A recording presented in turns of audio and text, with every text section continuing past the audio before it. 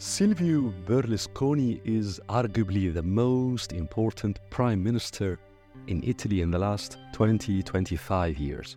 He is, to start with, the longest-serving prime minister in Italy since the end of the Second World War. Perhaps more interestingly, he is extremely important because Italian politics before Berlusconi was very different from after he came to power in the early 1990s. For many, Berlusconi personified the idea of the businessman in politics. For others, they would say, not really. Italy had, before Berlusconi, the same symbol of money in politics in the shape of Giovanni Agnelli. Agnelli, the scion of the extremely wealthy, ultra-influential Agnelli family from Torino in northwestern Italy, has been for decades, since the late 1940s, and before him the family for many, many decades, extremely powerful, exerting immense influence over the politics of northern Italy and arguably the whole of the country. But there are differences between Berlusconi and Giovanni Agnelli. Agnelli represented a family that had or has history, has connections to many power circles in the country, whether in Rome, or in the northern part of the country, or even in some cases in the southern part of the country. Berlusconi, on the other side, was one man. To a very large extent, he represented himself. And that gave him a lot of freedom, a lot of space for maneuvering in the political scene of the country. There was also a social difference between Agnelli and Berlusconi. Agnelli represented old money, almost aristocracy in Italy, almost. Berlusconi was the exact opposite. He was, to a very large extent, a self-made man, coming from within the Italian middle class and rising to the top of the business community, the economy, and ultimately politics. This very much personal positioning of Silvio Berlusconi in the country made him a sole player, a one-man show, if you'd like, because he was certainly far from the Italian aristocracy. He was far from the conservative forces in the society, whether conservative by political or socio-political values, whether conservative in terms of being close to the Catholic Church, of course, in Rome, and that is extremely important and influential, has been for centuries in the Italian society. Berlusconi, of course, was not only far from the Italian left, which was very powerful in the 1970s, 1980s, he was actually almost an enemy of the Italian left. And in addition to all of that, he was also very far from the institutions of the Italian state, whether we are talking about the bureaucracy, the civil service, the diplomatic service, the different echelons of power, circles of power in the administration in the state. Actually, for many of these institutions and these circles of power, Silvio Berlusconi was almost a shock to them, because his way of talking, of political campaigning, was very much that of the street in Italy. He was far in his attitude, in his manners, in the way he carried himself and presented himself to the society, was very far from the manners, the attitude of the upper middle classes, let alone of the establishment, or far from that, of the aristocracy. Perhaps that was the underlying message of his narrative, of the way he wanted the people to see him, that I am a self-made man. I represent you, the masses, as opposed to circles within the establishment, within the traditional economic elite, within the traditional politically powerful circles that were in history far from the masses, far from the largest sections of the society. This reach out to the Italian middle classes and the lower middle classes was very timely. It came at a very perfect timing, actually, because in the early 1990s, Italy witnessed a transformative campaign to cleanse its politics, its economy, from the influence of the organized crime or organized crime groups. That campaign came to be known as the Mani Puliti, the clean hands, which was the work of a number of judges who took it upon themselves to launch a major campaign against the Cosa Nostra, one super powerful strand of the Italian mafia, which was, of course, for decades very well connected in different circles in the economy as well as at the upper echelons of Italian politics. Actually, the Mani Puliti campaign is by itself an extremely interesting and important episode in the social and political history of Italy and that of Europe. What matters for us here, however, is that it resulted in major changes within important circles in the economy and in politics, whereby many politicians were either imprisoned or forced to get out of the public life or were forced to leave Italy altogether. And because of that, the Italian socio-political scene, as well as the Italian political economy, basically the landscape of politics, became much less crowded.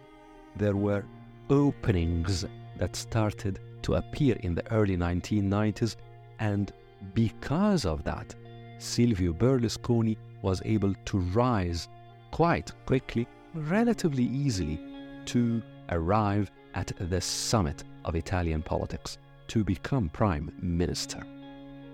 Yet, the experience of Silvio Berlusconi was, from the very beginning and throughout the past 25-30 years, a bit fraught with a number of issues. To start with, the model he presented in Italian politics and by extension in European politics was that of a one-man show. It was very much about him rather than about a movement. The party the parties, because he actually established more than one party, the parties that he had established, the political movement that he gave rise to, the political thought that he embodied and propagated, all of that centered round him. And whereas often, as we have seen throughout many examples in history, there is a bit of glamour, a bit of high hopes that get associated with one-man shows, with charismatic people who enter politics, very often such movements that revolve round one person lose the shine, lose the glamour, and very often result in major problems, if not catastrophes. Also, in the case of Berlusconi, there were many examples and rumors and legal cases that cast a bit of shadow on the way he behaves, on his lifestyle. And yes, in the societies of the Mediterranean, we are often forgiving about such matters, but if such matters are very much under the limelight for many years, and if they get very often invoked, and if many stories and rumors keep coming back and back, all of that casts shadow on the entire political example, the entire political experience, such as in this case that of Silvio Berlusconi. Much more importantly, however, many leading institutions in Italy, the institutions that lie at the core of the Italian state, saw Berlusconi often as representing points of weakness, if you'd like, in the Italian modern experiment. That's an interesting point to reflect upon, because Italy, like other countries that has a long history, a long civilization, and very illustrious modern history, has points, characteristics in its long history, whether in the ancient past, in the medieval ages, or in the last 150, 200 years, that are marvelous, that are points of real social strength. Yet, like many countries of that long history and rich experiences, it also has points that could very well be seen as weaknesses in the society. Several important Italian institutions saw in the experience of Silvio Berlusconi some sort of representing such social weaknesses. And that's why in the reckoning, in how they looked at the rise of Silvio Berlusconi and the decade in which he was very much at the core of Italian politics, they saw an invoking of things that are not super civilized in the Italian history, things that are not super beautiful in the modern Italian experience. And that's why there has always been tension, and often serious tension, between these powerful state institutions and Silvio Berlusconi and the political movement that he led or represented. Ultimately, however, there were so many aspirations and hopes and promises entailed in the political project of Silvio Berlusconi, while the results did not meet these aspirations and hopes. Many people saw in the rise of Silvio Berlusconi that there will be major changes in the business environment, major momentum for entrepreneurship, serious change in regulations, in governance, in ways of doing business, in access to finance, in the competitiveness of different companies, and importantly, in the economic conditions of large sections of the Italian society. The results, however, after 25-30 years in which he was at the core of Italian politics, were not really immense changes in all of these issues. Crucially, the conditions of the middle class did not dramatically improve as a result of the time that Silvio Berlusconi was in power, or the time in which his political movement was represented in the governing coalitions of the country in the past 25-30 years. Even in foreign policy, before Silvio Berlusconi, the key powers that exerted a lot of influence on European foreign policy, on European thought, on the European project as a whole, were France and Germany. After 25-30 years in which he was a major force in Italian politics, still France and Germany exert immense influence over the entire European project. Some would say other countries increased their presence their influence over the macro pan-European political system, such as Poland, for example. But it is difficult to say that Silvio Berlusconi led to a major rise in Italian presence on the European landscape as a whole. So basically, the results of Silvio Berlusconi's political experience as a whole, the deliverables, did not really match the aspirations and often the promises.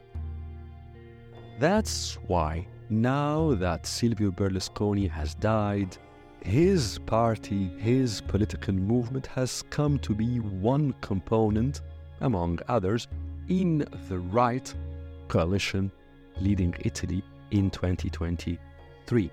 And there's a real question mark on whether his political party or the entire political movement that he led or inspired, real question mark on whether it will survive after he now has left the scene.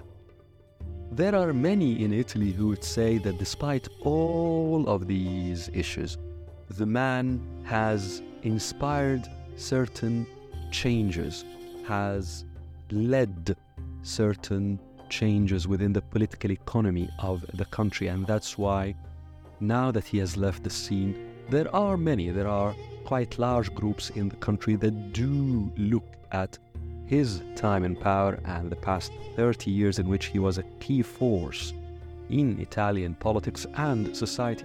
They do look with a bit of nostalgia. But whether one agrees with these feelings, with that assessment, or is more inclined to the idea that there are many serious issues in the experience of Silvio Berlusconi in Italian politics in the period from the early 1990s until 2023, that's a personal assessment. And I think it's very important, actually, for anyone who is interested in Italian politics and European politics. What matters here is that Berlusconi's experience over this period was indeed consequential, and that's why it is really worthy of reflection upon.